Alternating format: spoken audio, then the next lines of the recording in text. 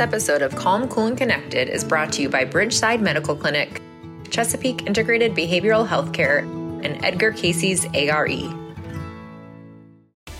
Now more than ever, we have an opportunity to be a positive force in the world, to help heal the divide, to treat each other and ourselves with respect. But with so many tools out there, from meditation to physical training, proper nutrition, therapy, and so many others, we all need a little help navigating all the options. Join us as we share in-depth information, insights, and thought-provoking discussions that will help answer your questions about how to stay calm, cool, and connected during these times. Welcome to Calm, Cool, and Connected, your guidebook to peace of mind. Hello and welcome to Calm, Cool, and Connected. I'm your host, Dr. Elizabeth Fedrick.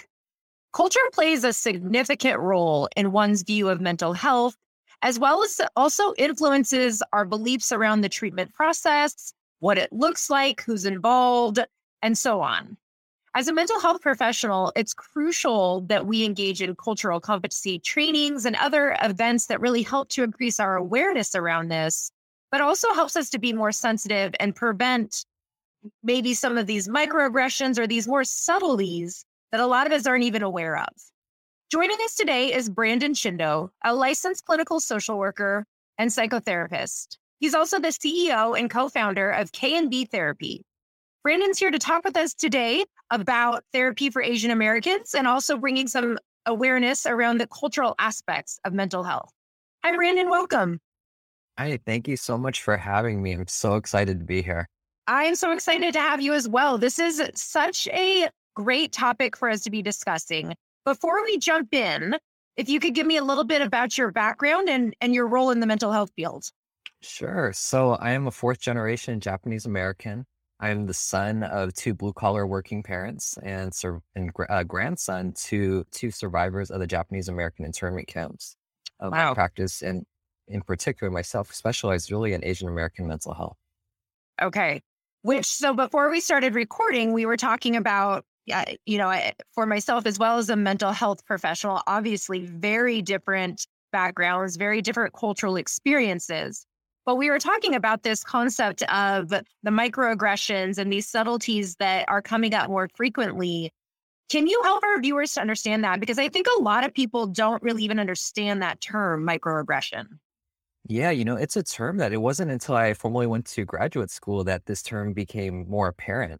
That growing up as an Asian American, there were certain microaggressions that came about, as such as, Asian Americans are good in math, or that, we are, A+ students, that we are very passive and very law abiding, all of these things. And it wasn't until I formally went to school and had experience that I started to realize that these types of microaggressions really contribute to a lot of feelings of anxiousness and even symptoms of depression. And that is so interesting because those stereotypes that you're describing in terms of being really smart or being law-abiding creates this idea of the good kid in the Asian culture. Tell us about that stereotype and how it does influence the belief system.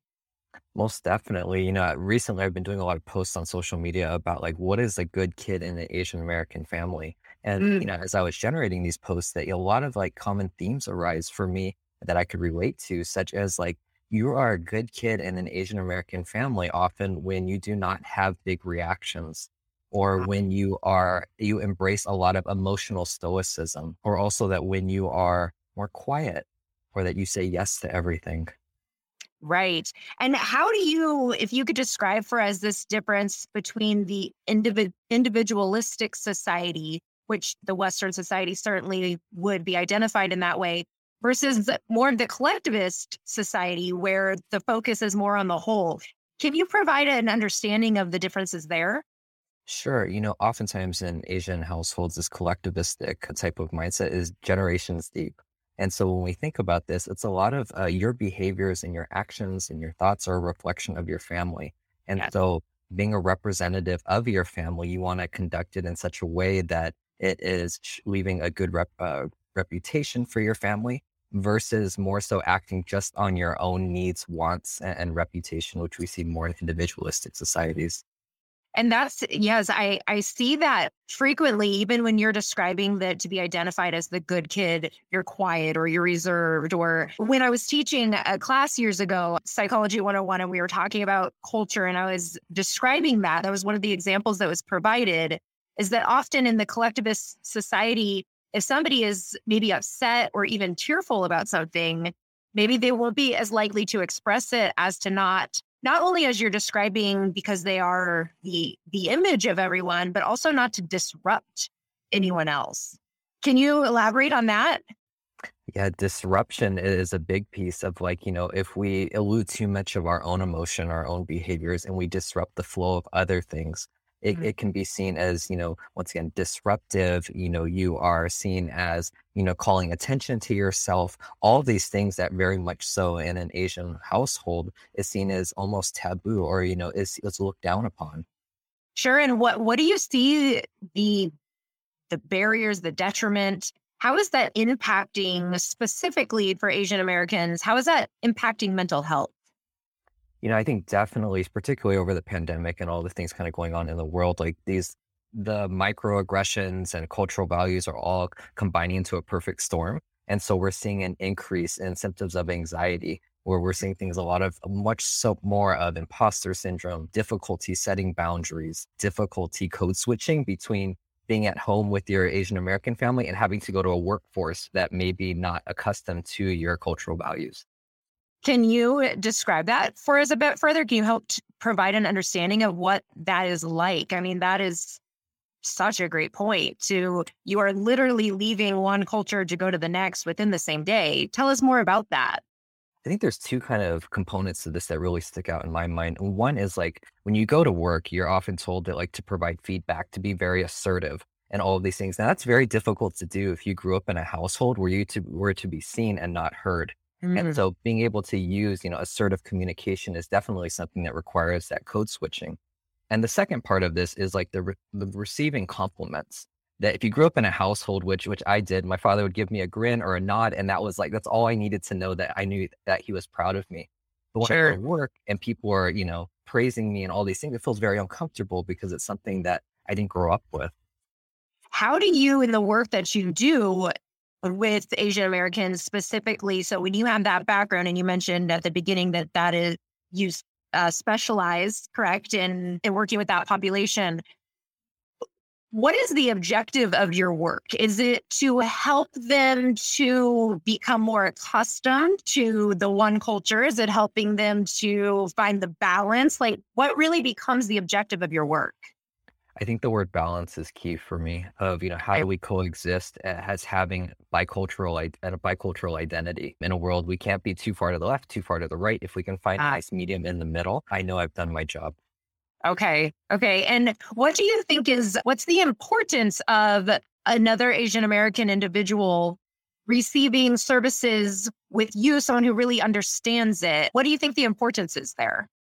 I think the therapeutic process is, 90% rapport and building trust. And if you're able to connect with somebody who has similar lived experiences, there's a different connection that's there. And being able to truly have that empathy for your client or vice versa, and being able to relate on that level, that humanistic level, I think that ultimately that's the most important part of when individuals come to me. I can remember microaggressions. I can remember certain things that they're saying that I can relate to on a deeper level rather than just being educated in it. Sure. That's a great point. What are some common barriers that you see for Asian Americans specifically in regard to receiving mental health treatment? I think going back to that collectivistic conversation we had earlier about this piece of like bringing shame to the family, that mental health and mental illness oftentimes in the AAPI community are seen as the same thing. And so I always try to let my clients know that we all have mental health. Now, mental illness is something that, for some of us, we struggle with or whatever it should be, but separating those two things tends to be the biggest thing. And what do you think that in the work that you do, what are some of these benefits that you're seeing for your clients? What are some of the takeaways that they're receiving? Or how do you know that you've been effective in that therapeutic alliance? Yeah, I think that looking at their burnout within their occupational work. And so looking at, are they getting burnt out as much? Are they able to set boundaries? But most importantly, are they able to have self-compassion when they're not perfect and not the model minority? Okay, which is, so important. Maybe what would be one takeaway that you would give people to increase self-compassion? To practice positive affirmations and just using the words of, I forgive myself. It's okay. I think that's huge. Okay. Great information. Where can our viewers find you, Brandon? They can find me at www.kmbtherapy.com, or they can also find me on my social media handle, which is at kmbtherapy.com. Great. Thank you so much for joining us today. I really appreciate the insights. Thank you. And thank you all for tuning in to this episode of Calm, Cool, and Connected. Please make sure to find us on Facebook and Instagram, and also make sure to rate and subscribe to our podcast so that others can discover our content as well. Thank you again for joining us in this episode of Calm, Cool, and Connected.